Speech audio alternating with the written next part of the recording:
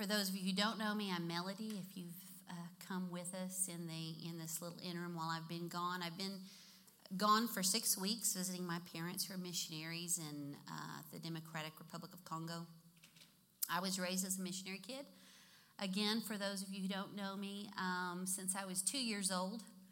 And then when I graduated from high school, I came here to the States, and predominantly I've been here for the last 40 years. So you can try to do that math and figure out how old I am. If you're one of those people. So let's just pray as I get started. I'm not used to really sharing the way I'm going to share today, so it's going to be a little different for me. But the Lord came to church, and He's going to help me do this. So, Father, we just thank you that you're here today and that you know us, you love us, you care for each one of us, and that you have things to impart to each one of us today, Lord, that will cause us to leave here changed with a different perspective, a different way of looking at life and this planet, at you, your love. And so, Lord, we just open our ears to you today to hear from your heart. In Jesus' name, amen.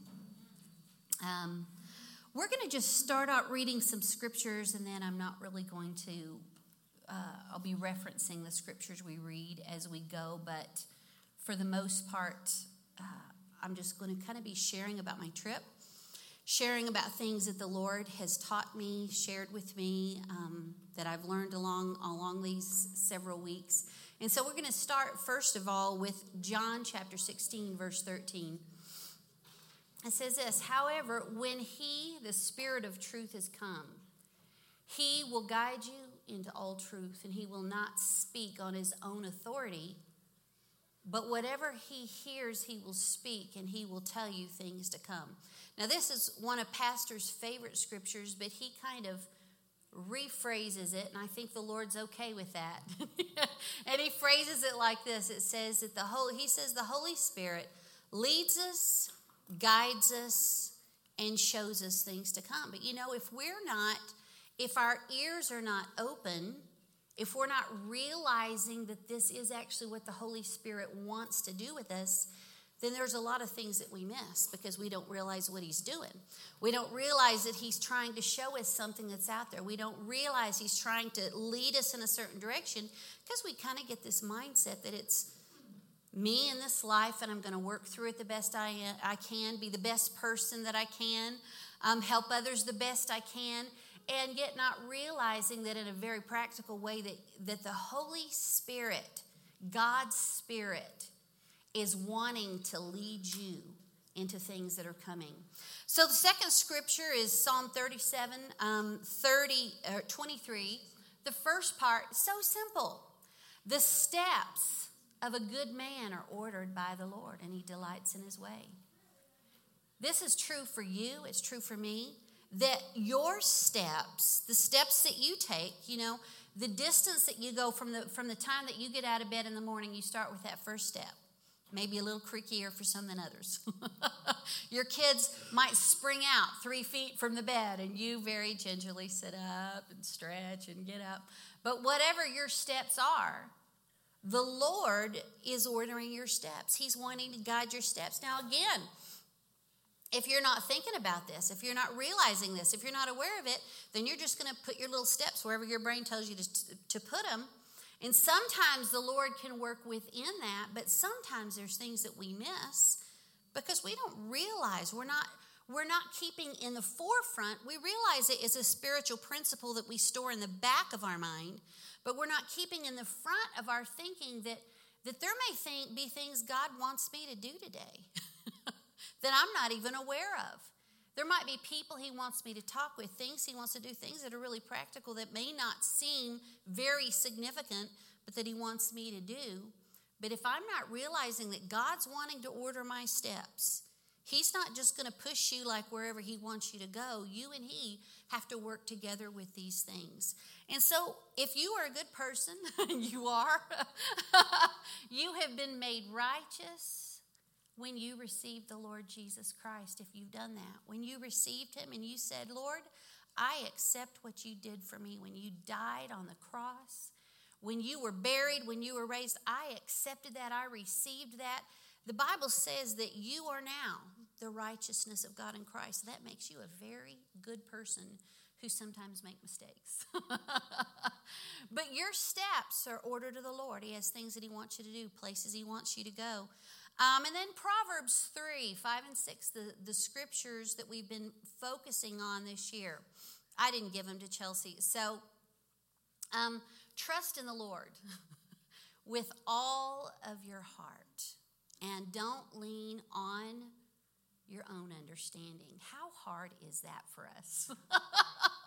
Because the Lord's given us understanding. He's given us wisdom about certain things.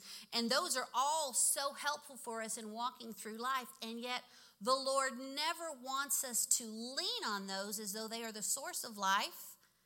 He wants us to be led of him. So don't lean on your own understanding, but in all your ways acknowledge him. That means make him a part of what you're doing. And he will direct your paths. You're not just wandering out in life.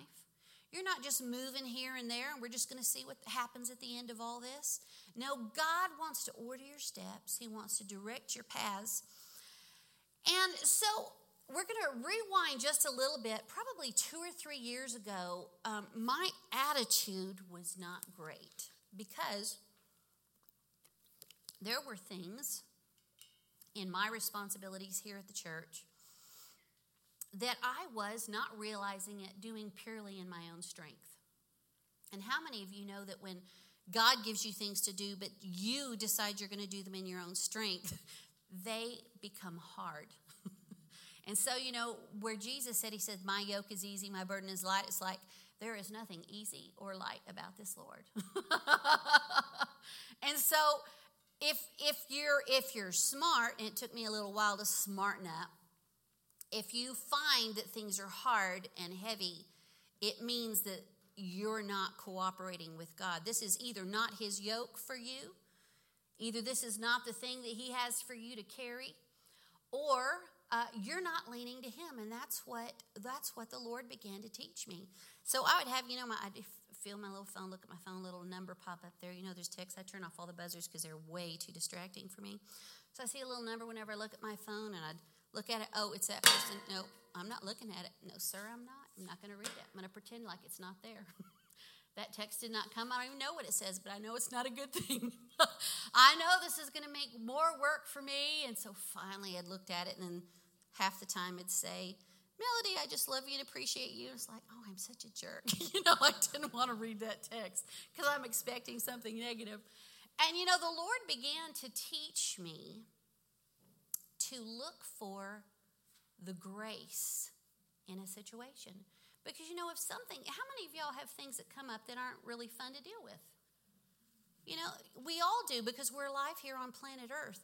And so the Lord began to teach me in every moment when it's like, oh no, to look for the grace. And I began doing that. It took me a while. It was a learning process because my husband will tell you, I'm stretchy. I've never been afraid in my adult life of work, of doing things. But God never intended for us to do his work in our power. He intended for us to do his work in his power. And so I would just feel stretched. But who caused that? I caused that by not looking to God to do the thing he had called me to do. So I began to do the best I can describe it as what the Lord was telling me, to just always look for the grace. That means expect for God to show up in the situation to be help. I'm not going to do this on their own. So I'd look at that text and I'd say, Lord, you have a problem. You have someone who can't be here on Sunday, and so you're going to have to come up with something creative because I can't think of anything myself. I put my phone up and I'd go about my day, and before I knew it, I just refused to worry. Because why? His burden is easy, his yoke is light, or maybe I got those switched up, I'm not sure. But whichever way, it's not supposed to be stressful as we walk through life with God, even when we're doing really hard things that maybe we're not even truly capable of in our own strength.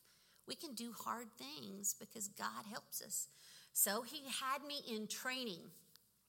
And so for the last 2 or 3 years, I've been working. It's like, look for the grace, look for the grace. Okay, I'm going to look for the grace in this, Lord. Lord, you have a problem. God, you have something to fill. You got to fix this because I don't have a solution. And sure enough, he began showing me that if I would look to him, that he'd show up, that he'd have an answer for me. He'd have a solution for me. It's like, well, that was easy. I just texted this person and said, would you help? And they said, yes. Well, that just wasn't near as hard as what I thought that it was going to be, you know. And so I said all that to say this. The trip that I took to see my parents for the 21st century is not an easy trip. Very few people go to see my parents because it's just flat out difficult to get there. And then I got to thinking as I was planning this trip, I thought, you know, the last time that I took this trip by myself, I was 22 years old. I don't know if your math has been figuring, but I'm 58. Aren't I 58? No, I'm 57. I'm 57. Okay. I've only been 57 since September, but it's always so hard remembering, you know, you look ahead and I'm going to be this, and then I was this anyway. So I'm 57. And so I just thought, oh, Lord, you know, because I know last time Mike was with me and the kids were all with me, and you know, they actually had an easier access that time. They had this speedboat that was in operation for passengers, and now it went out of business, so there's no speedboat anymore. And I remember even getting on that boat. I had to kind of hike it up a little bit. It's not like you're walking up a ramp or anything. It's like, oh, y'all want me cell phone suitcases. And my dad sent me a big old long list of everything I was going to bring, and I sent him a note back, and I said, I'm bringing 2 suitcases. 1, 2. Mike bought me pushy ones that I can push. There's going to be backpack on my back. 1, 2, whatever I'm going to the suitcases is what's coming. Any more than that am I bringing, because I don't know how to hike over the sides of boats and everything with more than 2 suitcases. So I'm getting a little uptight. I want to go see my folks. I know this is what I'm supposed to do. I'm getting a little uptight. And then the Lord reminded me of something that totally set my mind at ease. He reminded me that Jesus would be with me. Now, I am quite aware of the fact that Jesus lives inside of me and goes everywhere that I go, but somehow, when the Lord brought that to my attention, that Jesus would be with me, even though Mike and the kids and everyone, when my parents and my sister, nobody else would be with me, it's like, oh, well, that makes a big difference. And so I was like, okay, everything's going to be all right, because whether it's on a plane or a ship or whatever I end up taking, Jesus is going to be with me. I'm going to have someone there. He's going to show me what to do. Everything is going to be okay, because he is leading us and he's guiding us. So as I was planning this trip, it's a process. This particular country, every country is different. It's the Democratic Republic of Congo. But just to apply for a visa, if you're going to visit somebody, the person that you're going to visit has to write a letter of invitation. It can't be done from this side of the globe. It has to be done from that side of the globe. They have to visit, I think, 3 different offices, get 3 different stamps of approval. And then once that's done, then you can actually apply for the visa. So it's like, Lord, the family's made it clear I'm supposed to be home for the holidays. I can't be gone for the holidays. I did that when Easton was born, and they said no more of that. So I have to be home for the holidays, and my sister, I'm waiting on her to do this paperwork, so my time it's going, and I can't do anything. And that's when the Lord just told me, you know, I'm a planner. Those of you who've been around me know that I don't like waking up being unprepared for the day. If I get up tomorrow, I want to know what's going to happen tomorrow, which makes it very difficult when you live with someone like my husband, who calls and says, let's go get coffee. It's like, oh no, that wasn't in the plan. I got things to do here. Now, if you can work it right here and here, I can make some time here. We can go have coffee, you know, but I'm a planner. And the Lord just impressed in my heart that this trip would not be a planned trip. It's like, I have several flights and a boat and places to stay along the way and places to stay while I wait for the boat. But the Lord just impressed on me that my gifts of organization and planning would not be useful in this particular trip. So it's like, okay, remember, the Lord's been leading me little by little over the last 2 or 3 years, letting me know that there's grace in the moment, that there's a grace in this place. And so it's like, okay, I've never done this, and Lord, you remember that I haven't done this trip by myself since I was 22. There's not going to be anybody to carry my luggage, which is kind of a big deal for me. And so it's like, okay. So everybody asking, when are you going to go? I don't know. First of all, I have to wait for the paper from Stephanie. So finally the paper from Stephanie came. We sent it off. And miraculously, last time that we went, it was weeks that we were waiting for a visa. And this time, within a week, my passport was back with my visa. So Mike's like, well, when are you going? It's like, well, just as fast as I can. Got everything done as quickly as I could. As soon as I got it all done, it's like, okay, the end is in sight right here, Mike. And then if I have a layover somewhere, I can finish up the last little bit. So why don't you get me a ticket for this day? And so within 2 days, I was gone. So I'm on my trip. And then I'm going to have Chelsea show you this picture. This is the only problem in this entire trip. There's not a problem in this trip. Paul's made this trip. Did you take a cargo boat, Paul? Did you take a cargo boat back then, or how did you get to Kalimi? We had the plane. It's like a map. Oh, you took MAF? Oh, okay. He cheated. So,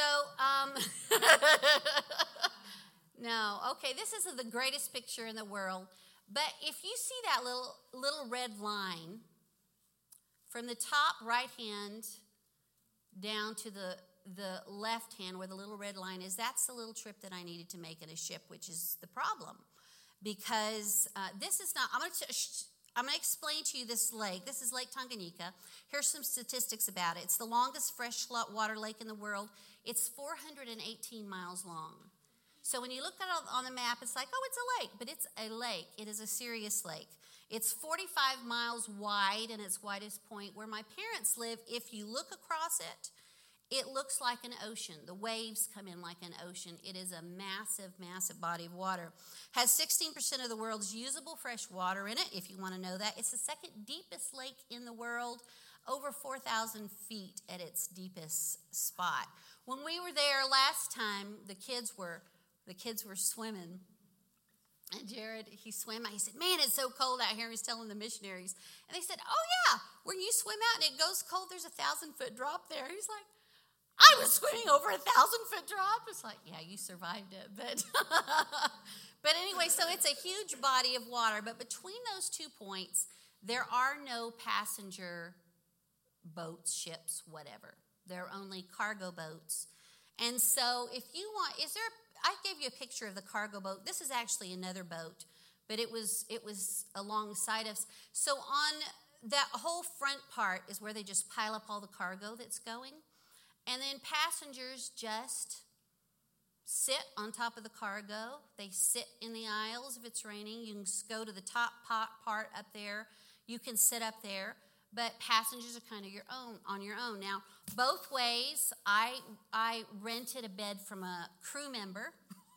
So I had a place to sleep. So if you want to show the next slide, this was, you see that green at the bottom? That was my bed. And that was my room, and everybody just piled all their stuff in there. I don't even know why. I'm sure they probably all paid the crew members a certain amount to be able to have their stuff out of, the open air. But anyway, you couldn't sit up in there. There's no chairs on the boat.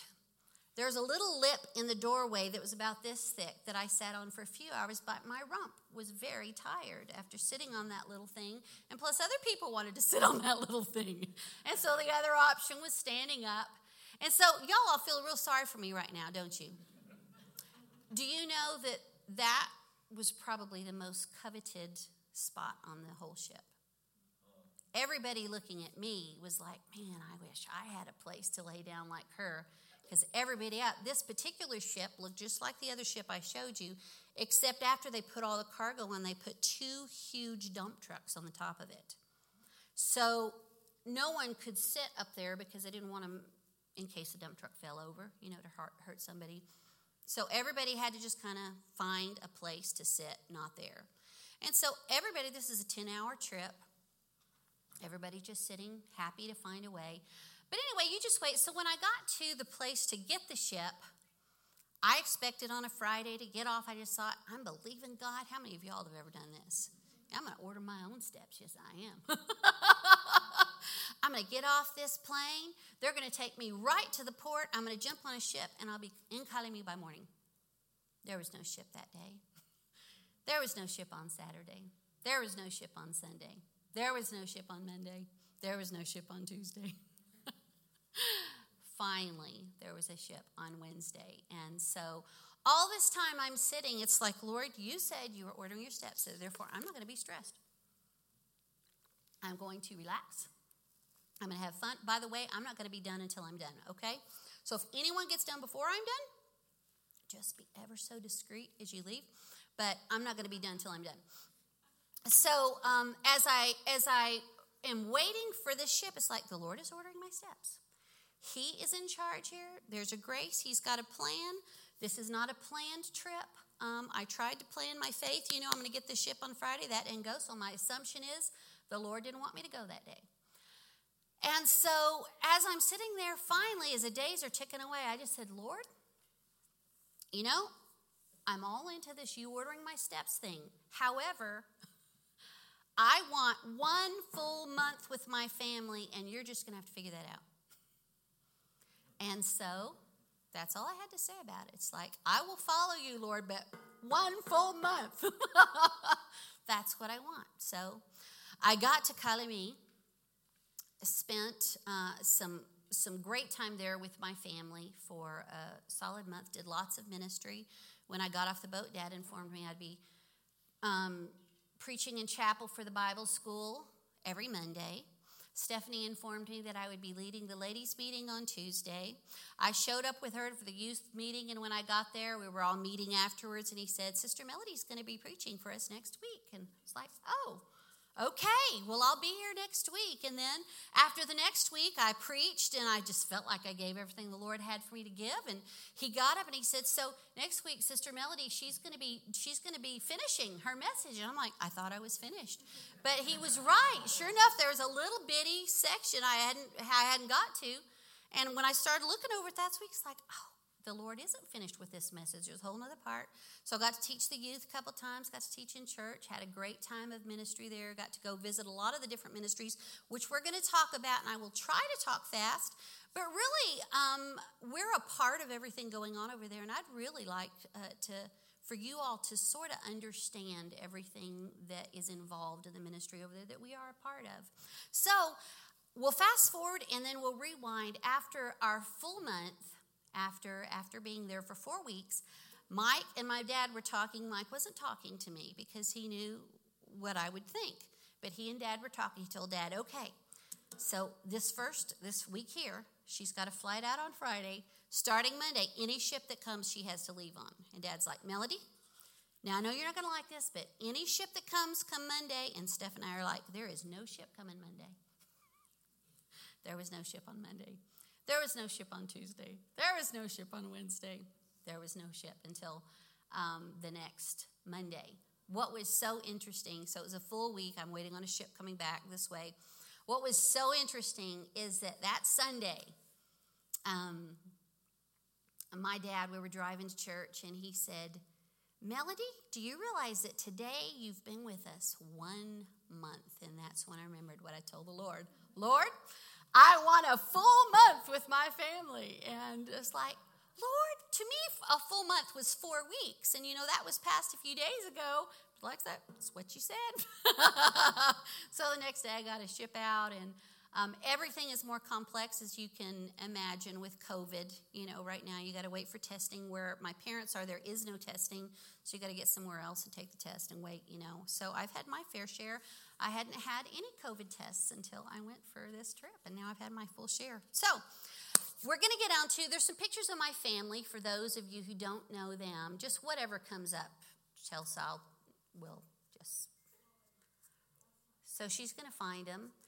Yeah, they're like family to me, but there is the 4 of us. That's my father, Ralph, my mother, Shirley. They've been in Africa for 55 years now, I believe.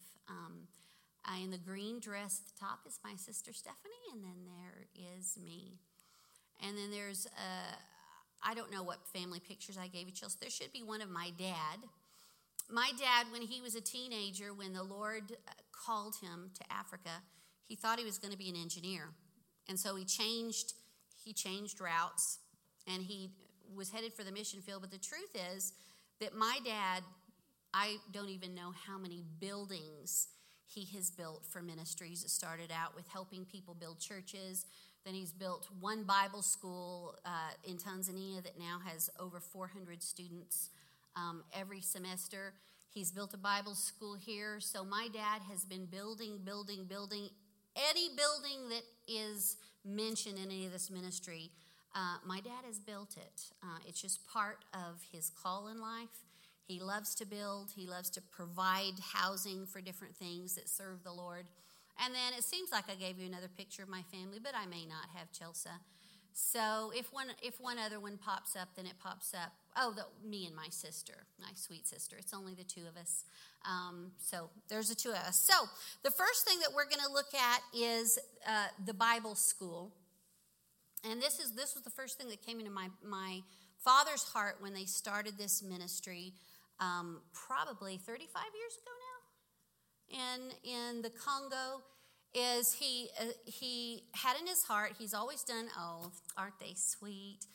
He had in his heart that he wanted to come and work with all churches, help them do ministry. And so he didn't know initially how he was going to do that, but the Lord, in 1 week's time, they took a trip out to get everything planned, and he said what had taken him years in Tanzania. In 1 week, the Lord showed him what to do, how to do it, and when to do it. And so what they did is they started the Bible school in tents, took a bunch of tents over, classrooms, dormitories, everything.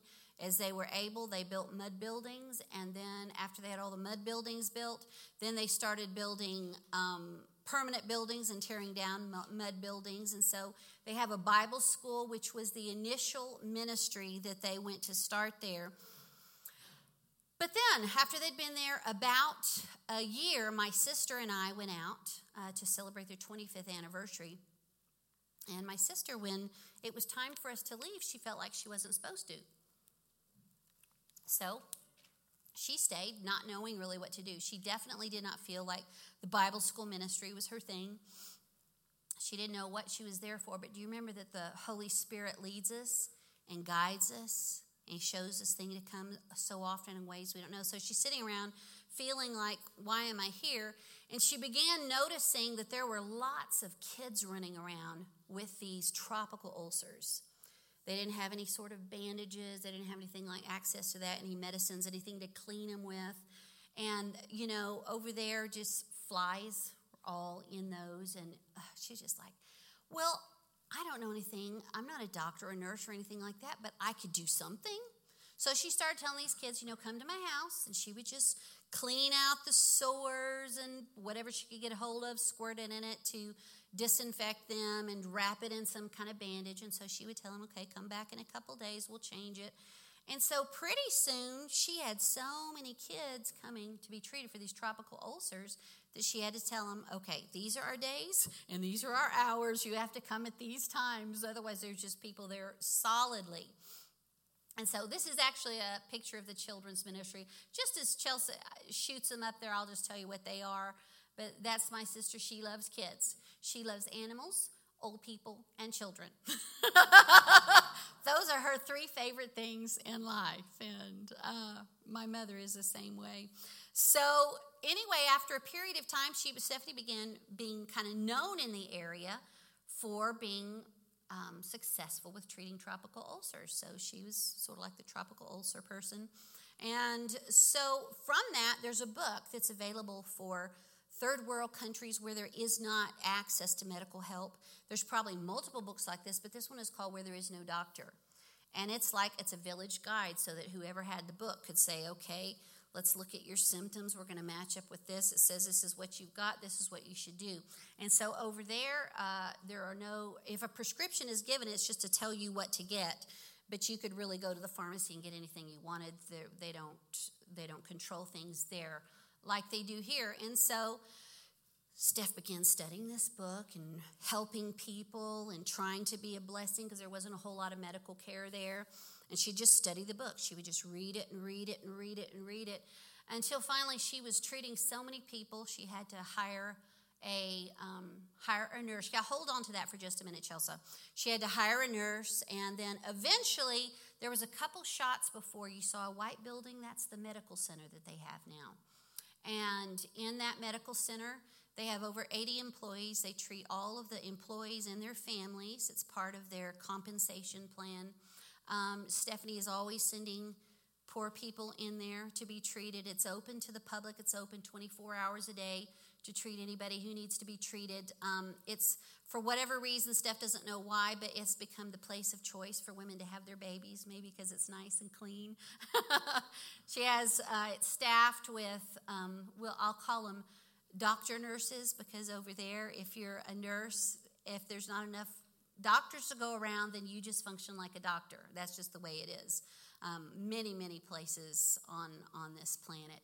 And so there's a pharmacy in there. They're starting to get things together for an operating room because some of the doctors want to be able to come there and perform surgeries and stuff. And so this is one of the ministries. It does a great, great ministry for especially for the poor, taking care of those who are a part of the ministry. It also houses, you can go back to that other one, the orphan baby ministry. And again, what does the Lord do? He orders our steps. He sometimes orders our steps in very surprising ways. So many years ago, we'll just leave it at that, a family showed up with 2 little babies. Their mother had died in childbirth. They were somewhere in the vicinity of 3 pounds each. And the father just said, if you can't help me, these babies will die. Could you help? Well, Steph wasn't prepared for babies. She hadn't thought anything about babies.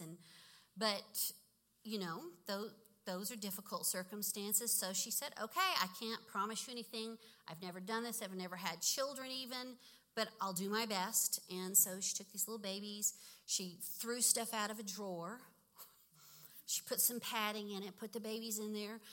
She knew that they should stay warm, so she put a heating pad in that she'd turn on and off and on and off, trying to keep it sort of extra warm and keep them all nice and snuggly. And she had to feed sometimes with an eyedropper. Their suck reflex wasn't completely intact yet, and so they began to thrive.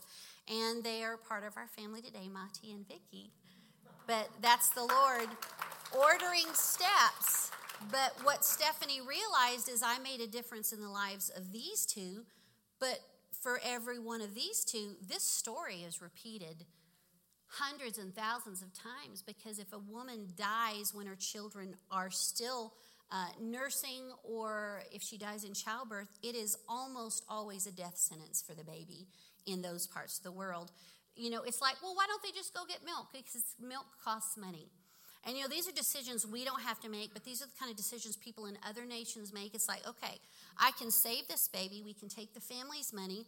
We can buy milk, and we can save this baby. Now I don't have food for my other 6 children, my spouse, and myself. So we're all going to die if I save this children, so we're just going to see what happens. We'll do the best we can. Those are the decisions you and I don't have to make. But other people in other parts of the world, they have to make that. So Stephanie started thinking, and she thought, well, there's other babies out there in this same situation. So she's gone through several different phases.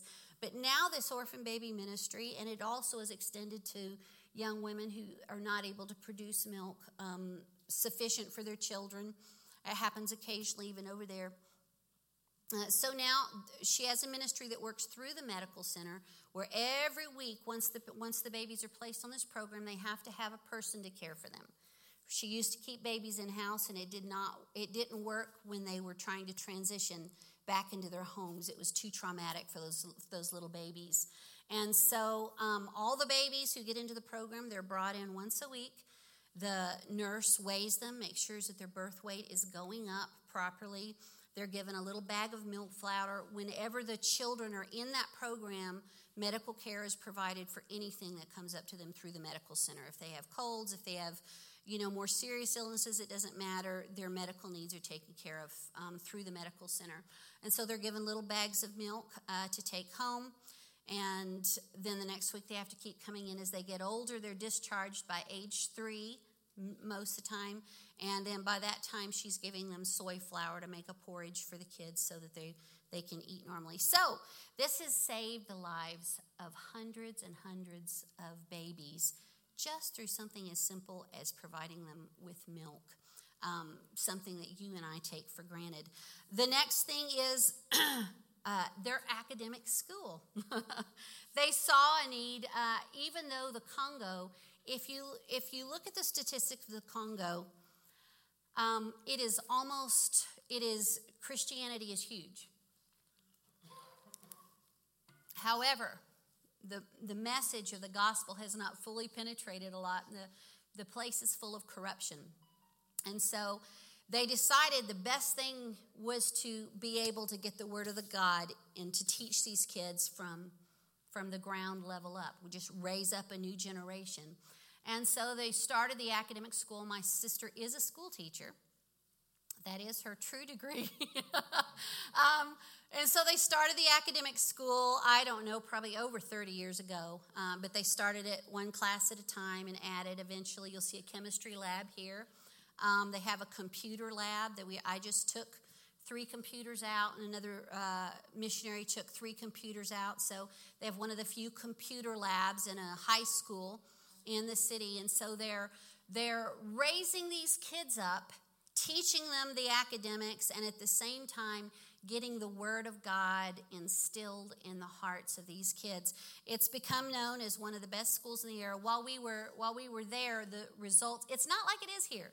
Here, if you can convince them to graduate you when you're in the 12th grade, if you can pass and squeak through, you've got your diploma and you say, I'm a high school graduate. In most countries of the world, that's not true, and it's not true here. When you've finished high school, there is a huge exam to take.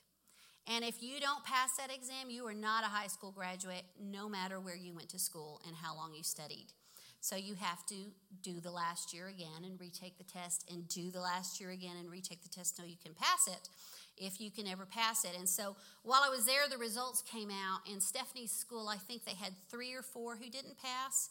Everyone else passed. There were other schools in the area that had nobody pass the national exam at all. And so the school has become, I remember Stephanie told me a story one time. She said this Muslim family came and said, we want to enroll our child. I said, no, you don't. And they said, oh, yes, we do. She said, no, because if you enroll your kids in our school, we are going to teach them about Jesus and they'll be Christian. And they said, well, we'll take our chances, but, we want them to have a good education so they'll be able to be successful. And so it's become one of the top schools in the whole region. It was funny, one of their traditions there is when you pass the exam, I don't know why, but the graduates put flour. Is it powder, Monty, or flour? Both. Okay, anything that makes you white. So we go to church on Sunday, and this girl comes in. She's all covered in white. It's just part of their celebration. And everybody's like, oh, you passed. Yay, they're congratulating her. And so they have some cool and different traditions than what we do. And so really they're at a point now where they're starting to see students who have come up through the school. They're getting good jobs in prominent positions and places to really cause an influence in the nation, which is a long-term project. Not a short-term project. It is a long-term investment of life. So then, there is the prison ministry, and I only have a couple shots. Huh? He says there's 1,200 students in the school, and there is over 1,000. I don't know exactly. Is that what Steph told you? Okay, 1,200 students enrolled, and they could have twice that if they would have afternoon sessions. But if you haven't met my sister is not a NAMBY. She has very firm feelings about things, and she says kids are too tired. If you go in the afternoon and it's hot and they're tired, they can't learn well, so she's not doing an afternoon session. School's out, I think, noon, 1, something like that. And so that's the way she thinks. So there is one of the ministries they have is the prison ministry. And I was asking Stephanie about this in particular. This lady, she does this twice a week now. She makes 2 big pots of that stuff. And it's a combination of cornmeal, soy flour, sugar, salt, and oil. And that's the combination that Steph has come up with. And you might have your own opinions about it. She doesn't really care about your opinions, Stephanie. She's pretty solid about what she's thinking, what's practical and what she can do. And so she's figured out that gives you protein, it gives you lots of calories, which these prisoners need. I'll explain in a little bit. And so she makes 2 big pots of those. They form them into a bowl and just put them in there so that in the prison, they put their hand in a plastic bag and plop them in everybody's bowl. Everybody has their own bowl there. Some of them didn't have bowls. I went with her one day. They'd have like a piece of paper, whatever they could find. It's very nourishing for them, and they get that. It's a big old clump. You and I would be stuffed, but they are so happy to get that. But this ministry began, again, we're talking about how the Lord orders our steps. You know, it's not like he gives you a warning. He doesn't say, now next week, on Friday at 10 o'clock, I'm going to talk to you about a new thing I want you to do. Things don't happen like this. So as Stephanie was telling me about this, actually the first time I'd heard the full story, she said within a period of 10 days, she'd never had any involvement with a prison, but she said within a period of 10 days, 3 different people, 2 of them, I think all 3 were strangers, came up to her and asked her in varying difference of intensity why she was not involved in prison ministry. And so the very last one, she said she was at a funeral and there was a man sitting next to her. He was talking with all his friends.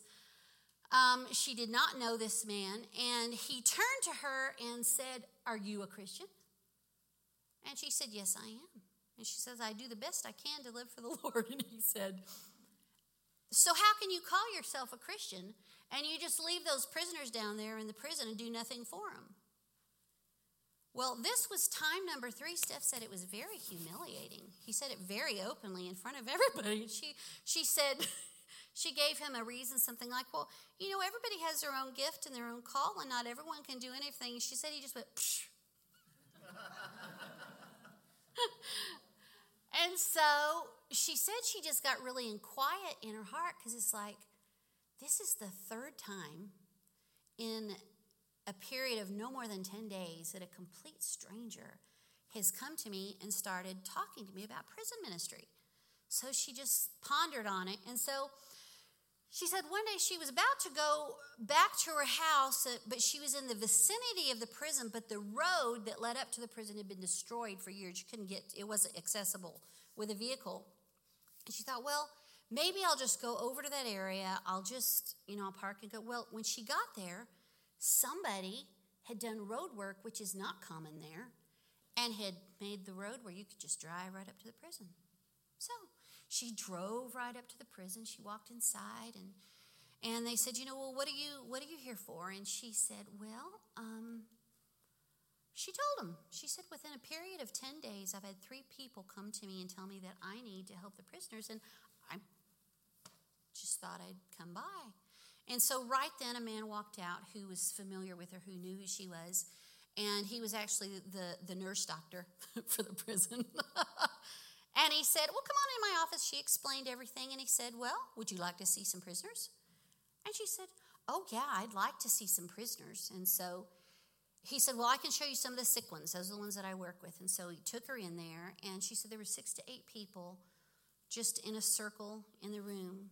Their knees were drawn up, their arms around their knees, and she said they looked like there was no life in them. She said they were all Africans, but they were all so pale. She thought, is this a group from another region? Or these mixed race people? I mean, but she said they wouldn't even respond to her, wouldn't speak, nothing. They couldn't even stand up. They were so weak. And so she said she just greeted them and tried to keep her face very pleasant, even though she was horrified inside. And so when they went back into her office, she said, what sickness do they have? What is wrong with them? And he said, oh, they're hungry. She said, they're just hungry? And he said, yeah, they don't. Over there, this is how it works when you get put in prison. First of all, there's not minimum security, maximum security. You've got prison, you've got murderers in with somebody who cheated on something, along with somebody who pickthpocketed somebody they're all together. There's no cells. It's a big, like a courtyard with little rooms off of it. They all sleep in at night. So this is how it works.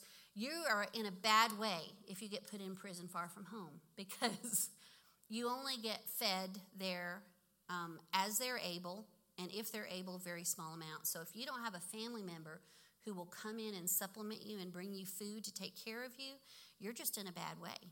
And then obviously sometimes people who are in prison, sometimes they're at odds with their family members. I'm sure that comes into play too. So these men were literally dying of starvation. And so she said, well, can I go? And can I just get some bananas and peanuts and bring them? He said, sure, you can bring anything you want. So she said she immediately went out, she bought a bunch of bananas, got a bunch of peanuts, took it back, and they just consumed it. And she said for a period of 3 months, she said, Melody, she said, I was like a woman in love. She said, I couldn't sleep at night for thinking what I was going to cook them the next day, what I was going to make them, thinking, ooh, I bet they'd like this. Oh, I bet this will be delicious. I bet this would be nourishing for them. And she would cook things for them every day, take it to these sick prisoners at the time. And so gradually, she has just built up a ministry to the prison, and this is her heartthrob right now. She told me, she said sometimes when she doesn't have time, she'll send other people in. But she said, Jared, did you go with us over there? Okay.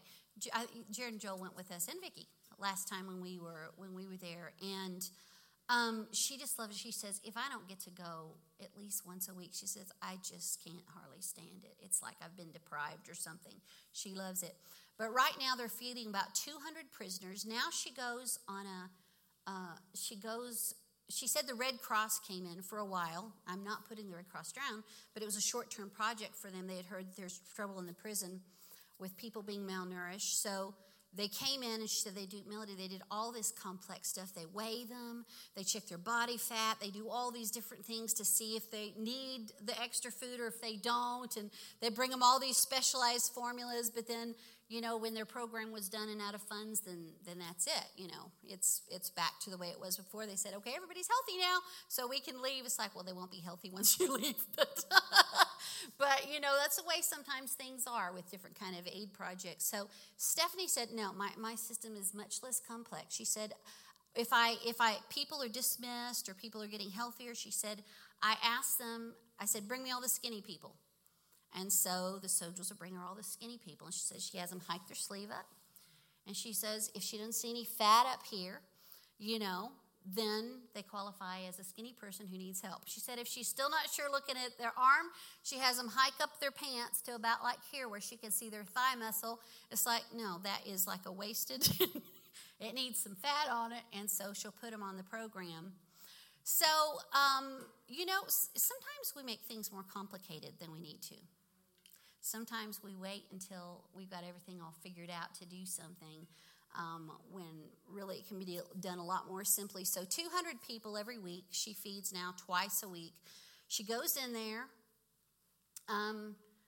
Like I said, it's sort of like it's open area with rooms on the side, but during the day, all the doors to all the rooms are open. All the prisoners are in that courtyard area. So the guard opens the gate. I went inside with her one time. And then they shut the gate behind you, and there you are with about 1,000 prisoners. All the guards are on the outside.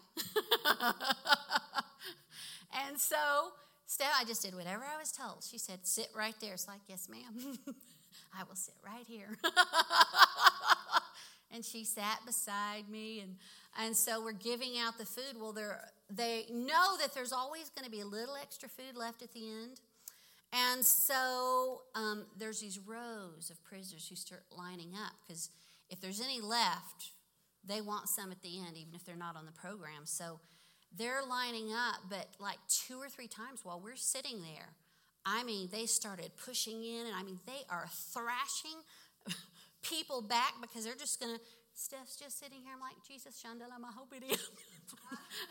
Lord, if Steph's okay, I'm okay, and Jesus is with me. Thank you, Lord. Okay, everything's going to be fine. But it's like, oh, wow. She said, yeah, they were very badly behaved, Melody. I'm sorry that you had to see that. It's like, yes, they were, and I'm glad to know that that's not common. Otherwise, I'm not sure about you doing this ministry. But anyway, she takes in when she can, because of that number of people. It's not a large prison. That number of people being confined together in close quarters. There is all sorts of TB is rampant through there. There are all sorts of skin problems that come from close quarters. And so they're all coming here, Mama, look at my this, Mama, look at my that, Mama, look at my... It was really kind of funny. And so she's handing out ointments and antibiotics. She would totally disapprove. It's like here, and her policy is, bring me the empty packet back next time and I'll give you more. That's how it works. And so she's just handing things out, looking at things, and people are being blessed and helped, even though she is not a person who has a lot of medical training or anything like that, through very, very simple program. There have been several cases where the prison has called her in and said, listen, this person is going to die. Will you take them, put them in your medical center and see, we'll discharge them, just see if you can help them live. And she's taken a number, has put them in the medical center, nursed them back to health, and help them get on their feet again. And so it's a great thing. There's been lots of people who've come to the Lord. She's telling me she goes out in the villages, and there'll be people, do you remember me, Mom? I was in the prison, and you came and visited me. She's like, oh, yes, I remember you, and you gave me ugali. It was so good, thank you. And so it's making a huge impact in the lives of people. There is a church there. I think I had a picture of the pastor. He's such a wonderful man of God. Very, very gentle spirit, and he's leading the church there. The church was established initially for the Bible school students because they were all from different areas of the country, but it's become more of a community church now. And I had a few pictures there of, there's no electricity. That one, there was electricity that day because they brought in a generator, but usually there's no electricity. So most of the shots that I had weren't worth showing to you. So that's my sweet mama.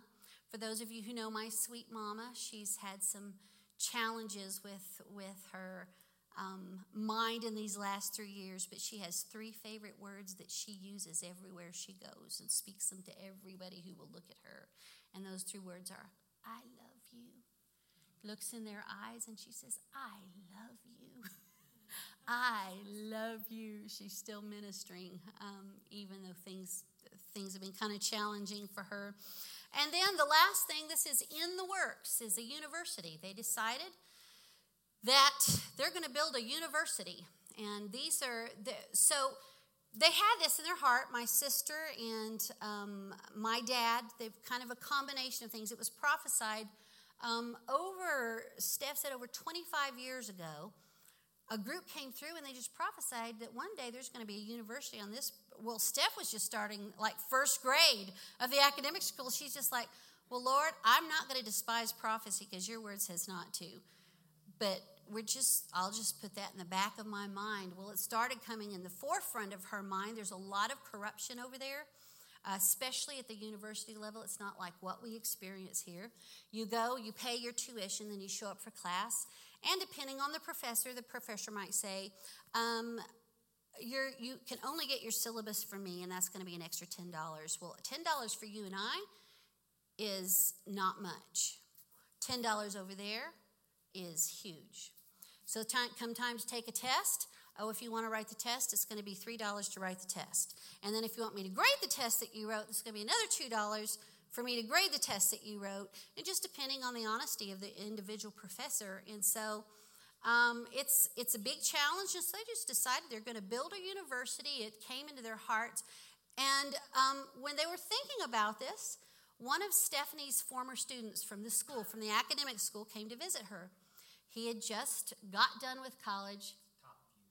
Explain to them what that This is a top view of the building. Is that good? Okay, all right.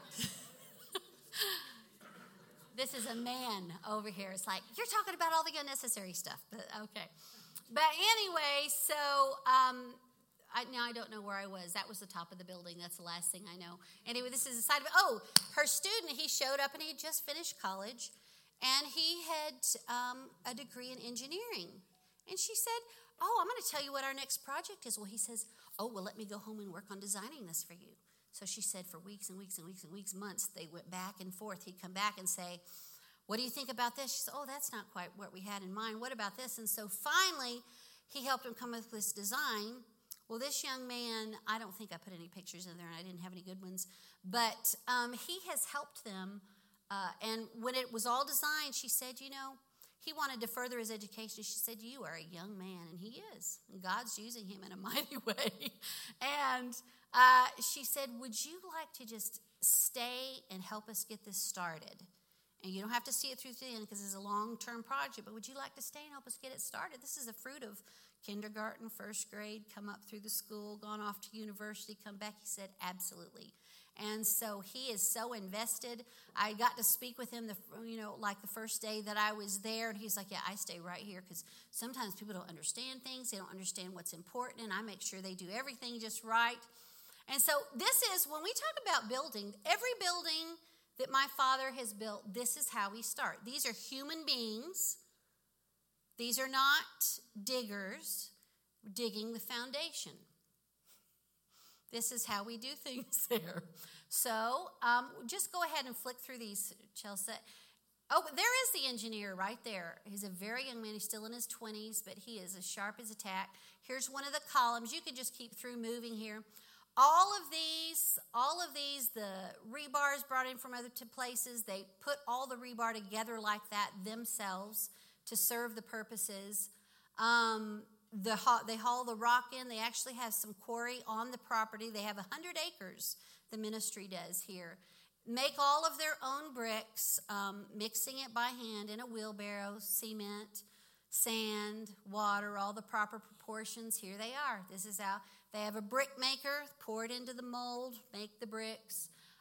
Every step of this. Steph has a big vision. She says, one wing, the foundation is, this is going to have 5 wings. One wing, the foundation is done. She says, Melody, next time I want to be able to hire someone to dig that foundation, and you can understand why it takes months for individuals to be able to dig all that out. But anyway, the vision for this university is that they'll be able to continue to train people up, that it'll be a place of integrity, that it will be Christian. Here, this lets you show how deep that foundation is. This area has lots of shifting, if there's any builders here, I don't know if there are, but heaving soil from the clay. And in addition, there's a lot of earthquake activity. I shouldn't say a lot. There is earthquake activity. The lake itself is a rift lake. So there's earthquake activity in the area, and so things have to be built properly if you want them to endure the course of time. So there's some really, really deep foundations. A lot of money's been invested, and this is out in the future. It'll go up one wing at a time, one floor at a time. I think it's going to be 3 floors, and then they'll move to the next swing and the next swing, and they'll do it gradually like that. But anyway, so that is what is in the future. That's what, even through this whole pandemic, I was so surprised because they don't brag on themselves very much. Daddy sends me these letters, and I kind of edit it for him and put them out. And when I got there, it's like, Daddy, you didn't say anything about all y'all have accomplished in this building. Because a lot of things, they've lost some major supporters of this particular project during the pandemic, just businesses, not doing well. And yet they've just continued to move forward and do what they can. Make bricks, buy concrete, get the bricks ready so they're ready to go up when the time is right. And so it is really moving forward, and there's going to be a day that I'm going to be able to stand here and tell you that classes have started and that the Lord Jesus is being magnified through this university, reaching the people in that region of the Congo that is, it's a rather isolated region. So that's about all that I have to share today. Y'all have been so patient. Pastor is so good about getting done on time. I'm not, but I'm usually not this late. But let's all bow our heads together and pray. Lord, thank you so much for everything that you allow us to be involved in. And so many of these things, Lord, I know that people sitting out here, they haven't really even understood the extent of what we're doing. But Lord, it is such a privilege for us to be able to be involved, such a privilege, Lord, for me to be able to go over and visit and come back home, and to those that I love here, and know that you're with those that I love there. And Father, I just pray that in this congregation today, that Father, we would open our eyes, that we would listen to you, listen to your direction, that we would know when you are leading us, you're guiding us, you're showing us through things to come, that we would pay attention when you are ordering our steps. Lord, that we would not lean on our own understanding, and when you give us a great big idea or a huge vision, Lord, that we wouldn't dismiss it just thinking I could never do that. But Lord, that we would connect with you, that we would realize that you are directing our paths. You are ordering our steps. And you're doing it not just for us, but for those who are around us, for those that you want us to impact, those that you want us to minister to, those that we don't even know, that you want to create. You want to create a bridge, Lord, to them, that your love would be able to be shared with them, that they would know you the way that we know you, that they would have that comfort of knowing that Jesus is with them wherever they go, that they're not alone, that they're not doing life all on their own. Father, we thank you that there is nobody in your kingdom who is useless. I know the enemy tries to make us think that we're useless. We have no purpose. We have no strength. We have no ability. But Lord, I thank you that you see each of us, each one of your children, as a custom-made instrument to be used for your glory. And Father, I pray that we would cooperate with you. Let's just pray this together. Say, Dear Heavenly Father, thank you for ordering my steps. Help me to open my eyes and to see where you're leading. Help my ear to not be deaf to your voice. Help me to be seeing. Help me to be hearing. So that, Lord, I can walk in the path you have for me. Thank you, Jesus, for never leaving me.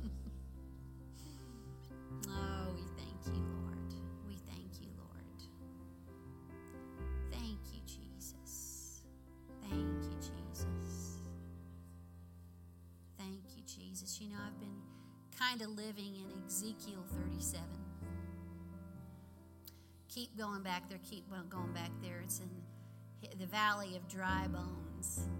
And Ezekiel sees this valley of dry bones. And the Lord asks him this question. He says, can these live? And Ezekiel's, he's smart. He's not super confident, but he just says, Lord, only you know that.